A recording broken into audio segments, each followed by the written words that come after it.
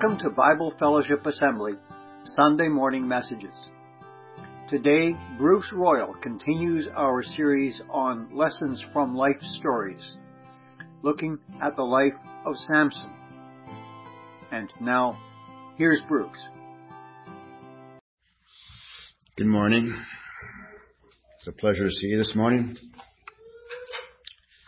It's a pleasure to be able to see. Thank you very much, Dave and Vicki, for a lovely opening this morning. Let's just open our time in a word of prayer.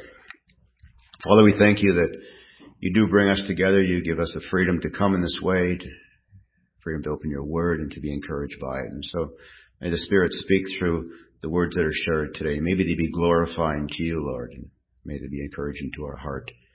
In the name of Jesus. Amen. You know, I've never played hockey before, but I feel like I'm in the penalty box here.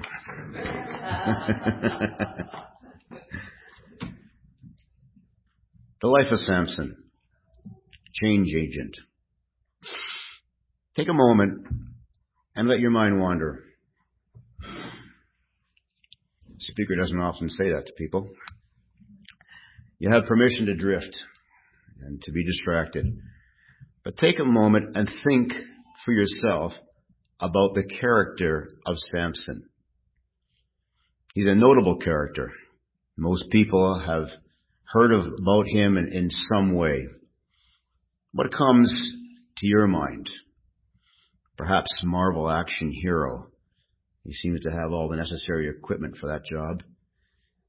But you may be thinking a little bit deeper. Did God use him? And how's that? Is he a character that I would emulate and hold up as an example?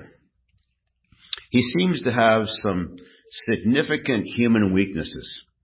And how does that fit into God's plans? He is a simple yet complex character. We might say that there are layers of human fabric and divine will interwoven into his character. Let's see if we can't unravel some of those layers and better understand the person and the life setting that Samson and how he was used by God. Make a mental note about your thoughts about Samson. And perhaps as we go through this, we might be on the same page, so to speak. To understand him, we need to do just a brief history lesson to get a better accurate picture of the setting that he came into. Israel had entered the promised land through the leadership of Joshua. They'd taken partial possession of the entire land that God had promised. Due to disobedience, and there remained people in the land that would become this source of opposition to them. The book of Joshua ends with the nation taking this powerful stand for God, ready to experience all the blessing that this promised land had to offer. After settling in the land, though, the people lost their spiritual commitment and motivation to serve him.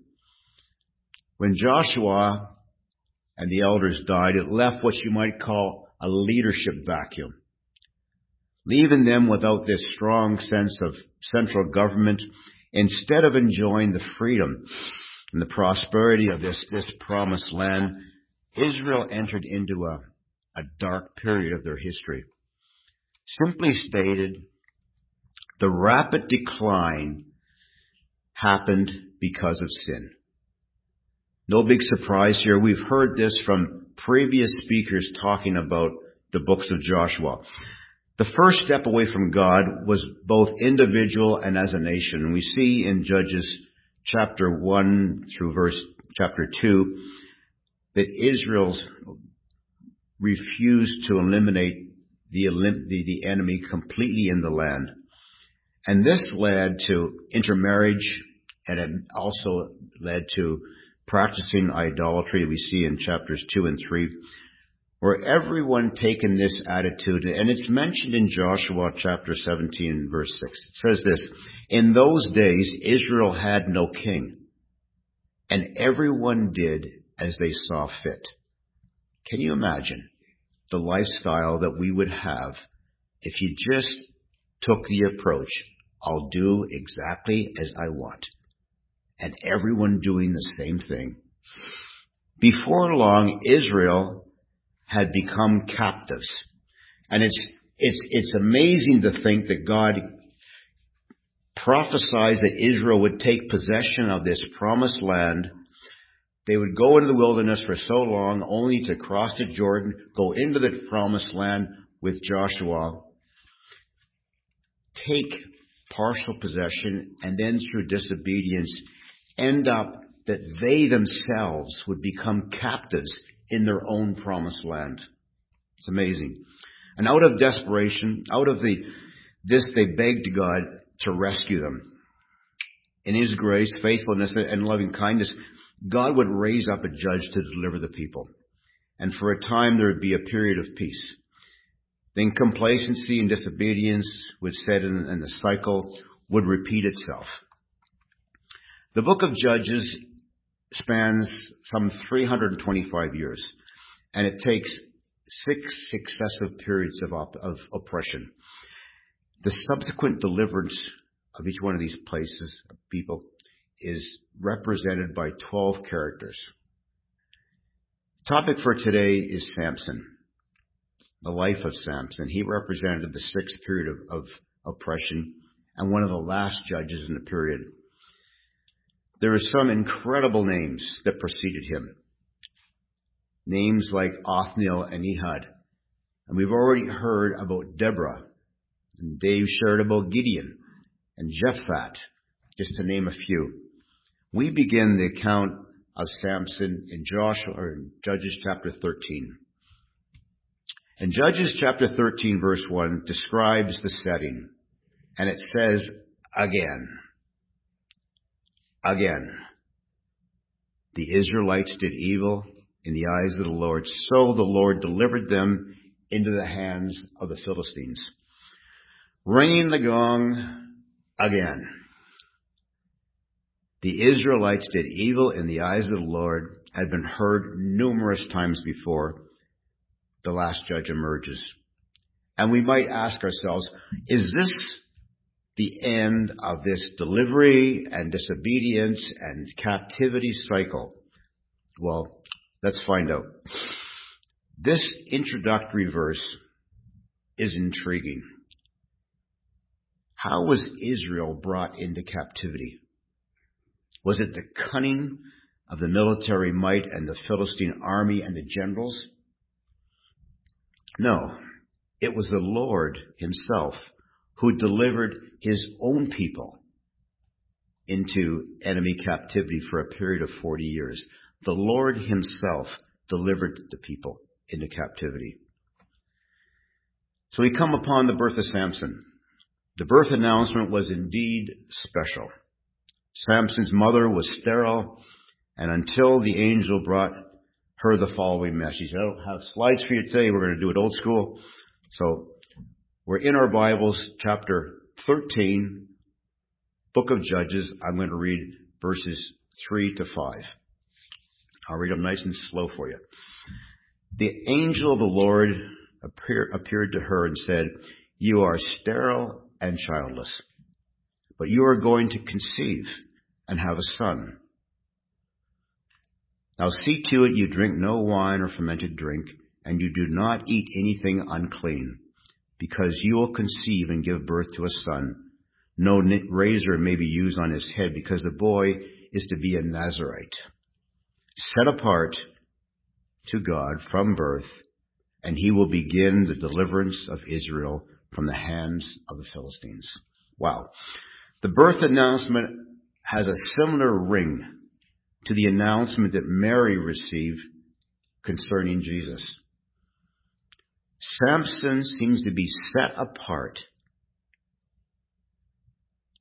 from conception to be someone quite unique and special.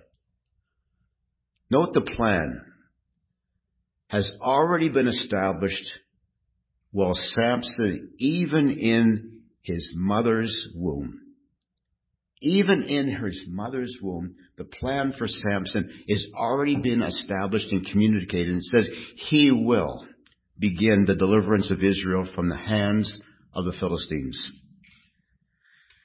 Samson's dad, he was a great example of wisdom as well. When he heard the news of the birth of his son, he immediately reacted in this way. And we see it in verse 8.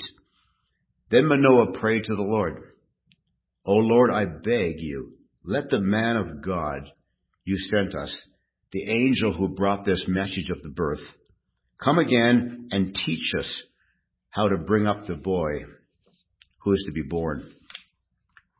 His dad immediately recognized the need for God's wisdom imparted to him and his wife to accomplish their part in fulfilling God's plan. So simply he prayed. He prayed in a manner that's remarkably like Solomon, who was also challenged with this huge task and feeling very incapable.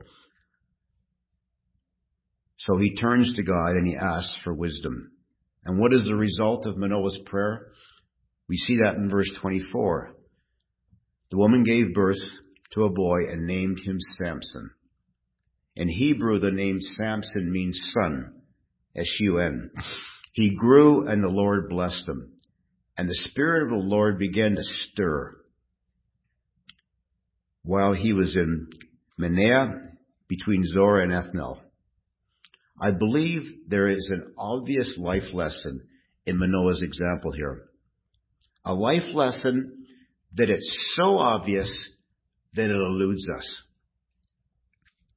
By simply acknowledging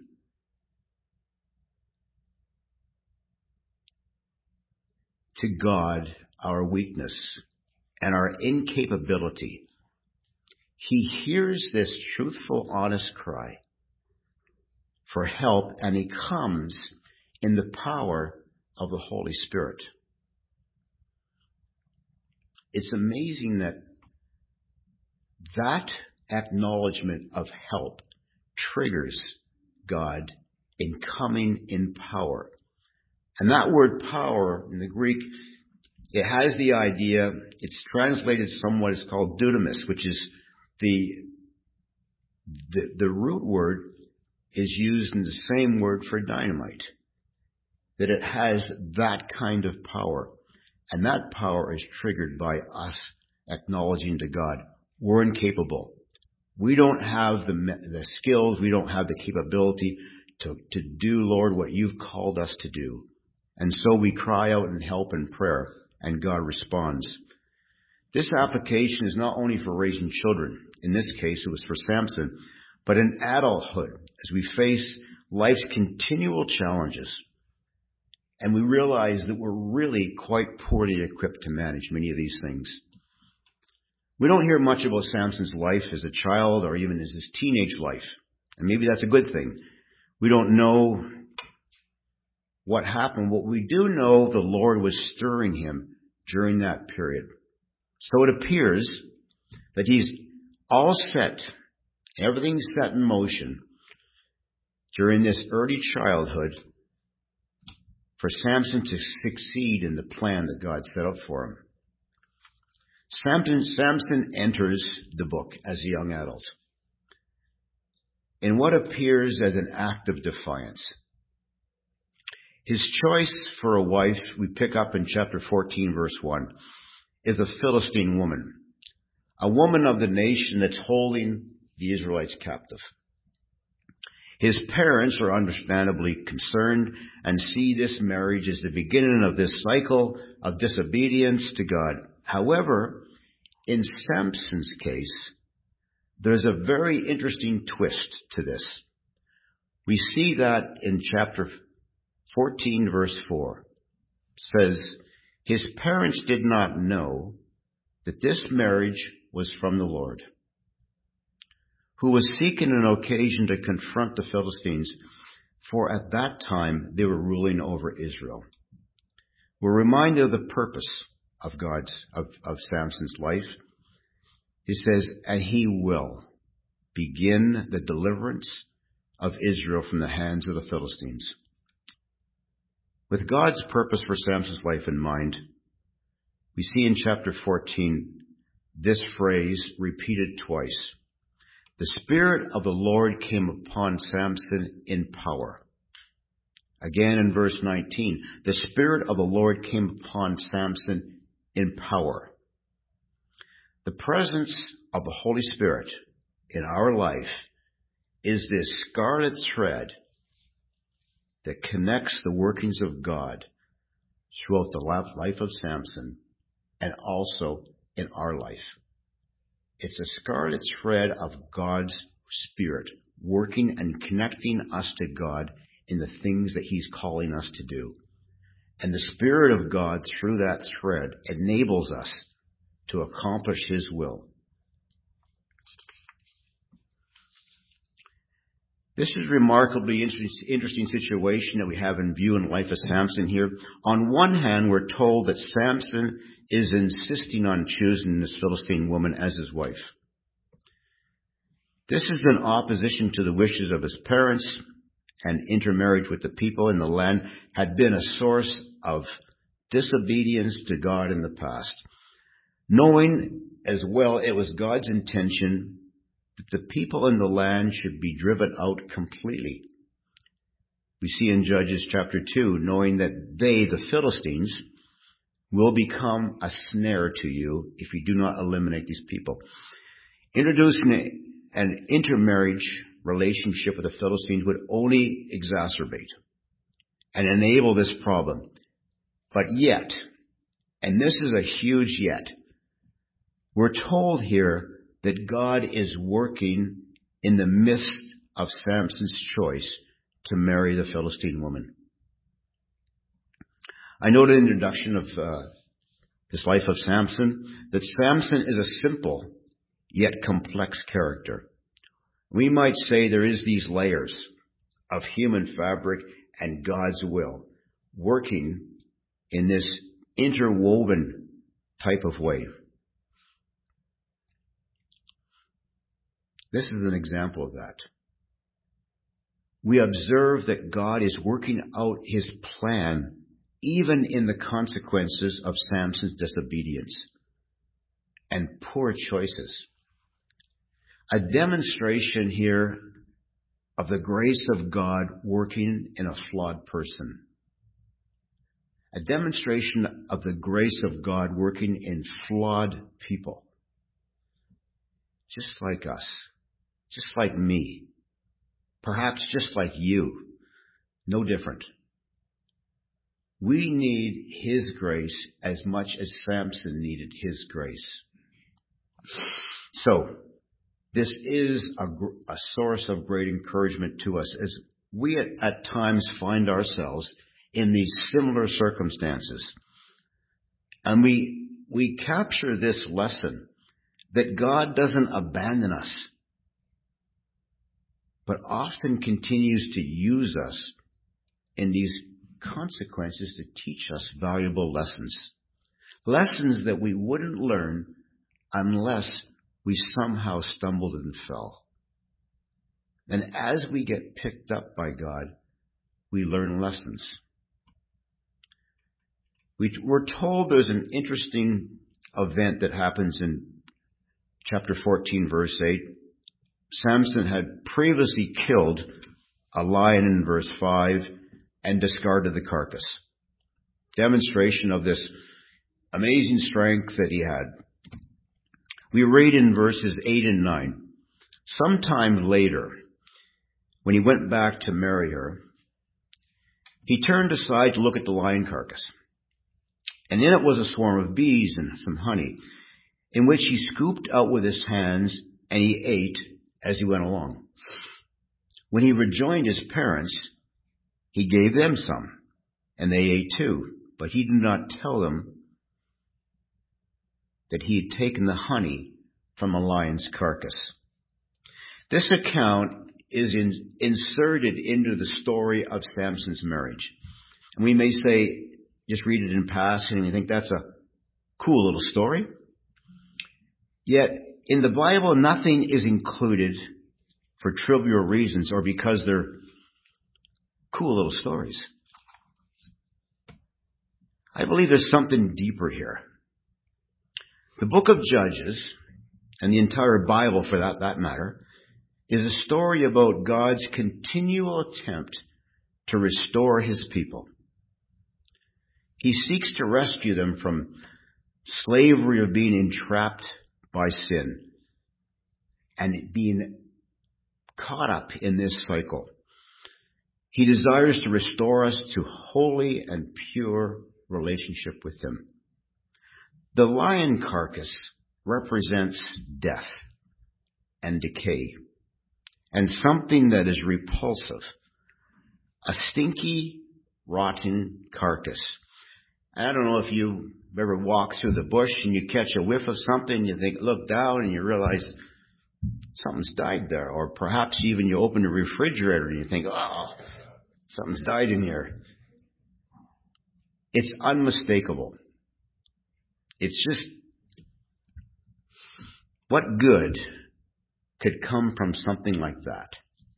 Yet, God produces something sweet and nourishing from within that carcass. Something nourishing that's pure and it's satisfying. Much like the way he takes us from that awful state of sinfulness and provides forgiveness and restoration, inviting us into this sweet relationship that's represented by honey. Of course, this is pointing ultimately to the death of Jesus, who died on the cross, take our sins upon him on the cross, and provide redemption and reconciliation to him. All pointing forward to that, but realizing that that theme is all the way through the Bible. Everywhere you look, it's God bringing people back to himself, restoring them. That thread that connects the working of God in the life of Samson is the presence, the Holy Spirit in his life. Even in acts of revenge because of Philistines killing his wife later, we read in chapter 15, the Spirit of the Lord came upon him and continues to come upon him in power. However, the working of the Spirit changes in chapter 16, where Samson encounters Delilah. Delilah, a prostitute living in Gaza. Samson chooses to develop an intimate, ongoing relationship with Delilah, a prostitute. Picturing an intimate, ongoing relationship with sin. A choice, an ongoing choice. Not a sinful act of sinfulness, but a relationship with sinfulness. This is an intimate union between Samson and a prostitute. Samson's life at that point begins to immediately spiral downward.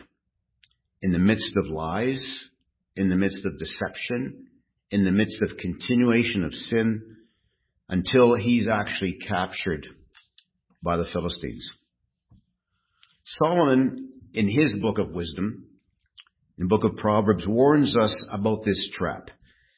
Speaking specifically to youth in the first 9 chapters of Proverbs, he says this in Proverbs chapter 2, verse 10. My son, if sinners entice you, do not give in to them. And then in Proverbs 2, verses 27 and 28, we're warned of the consequences of choosing and uniting ourselves in sinful, ongoing lifestyles. When calamity overtakes you, in verse 27, you are like a storm. When disaster sweeps over you like a whirlwind, when distress and trouble overwhelm you, in verse 28, then they will call upon me, but I will not answer. They will look for me, and they will not find me. And this is the exact place that Samson found himself. He then discovers that when he attempts to break free, he's bound, he attempts to break free like he has in the past, that the bonds the Philistines have secured him with, in 16 verse 20, he says, I'll go as before and shake myself free, but he did not realize that the Lord had left him.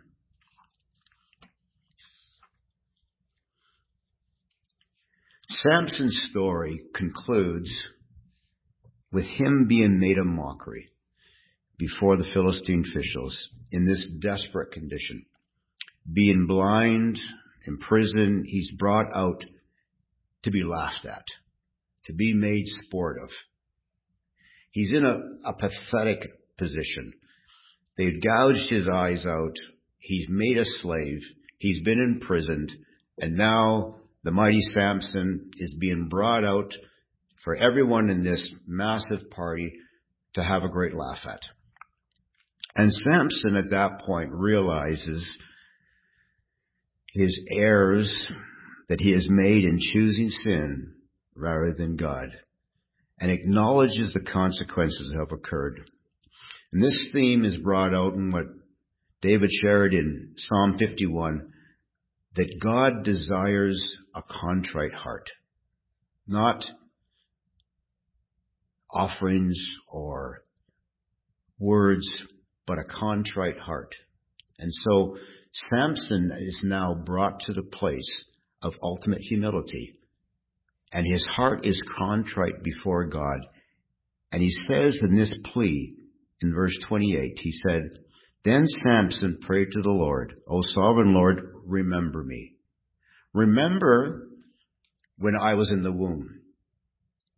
Remember the pledge you made to me.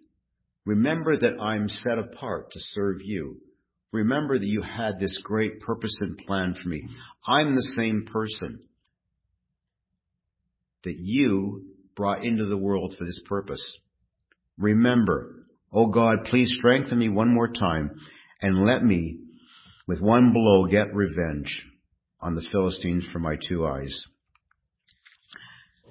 He is still seeking revenge. Still seeking revenge after all that period of time. The Lord did restore his strength, and he collapsed the pillar that supported the great structure, and 3,000 Philistines along with himself were killed on that day. So in conclusion, has Samson fulfilled the plan and purpose that God set out for him? Chapter 13, verse 5, I'll repeat it. He was set apart from God from birth, and he will begin the deliverance of Israel from the hands of the Philistines. He will. And so when God says you will, it's as though history is already written. It has happened. You will. And so we read in Hebrews about Samson in this Hall of Fame book of all these characters that expressed and exhibited amazing faith. And so Samson is listed in there in verses 32 to 34. And it says, And what more shall I say? I do not have time to tell about Gideon and Barak, Samson, Jephthah, David, Samuel, and all the prophets who through faith conquered kingdoms, administered justice, and gained what was promised. Samson is mentioned among the faithful who fulfilled God's plans. Mentioned in the same grouping as David. He shares a lot in common with David. We could do a study on just the things that David and Samson had in common. A life significantly used by God despite extremely poor choices that both of them had made. A further demonstration of the grace of God working in flawed people. And God seems to take delight in working in flawed people. And so what are the lessons we can take away from Samson? In conclusion, great strength in one area does not make up for great weaknesses in another area.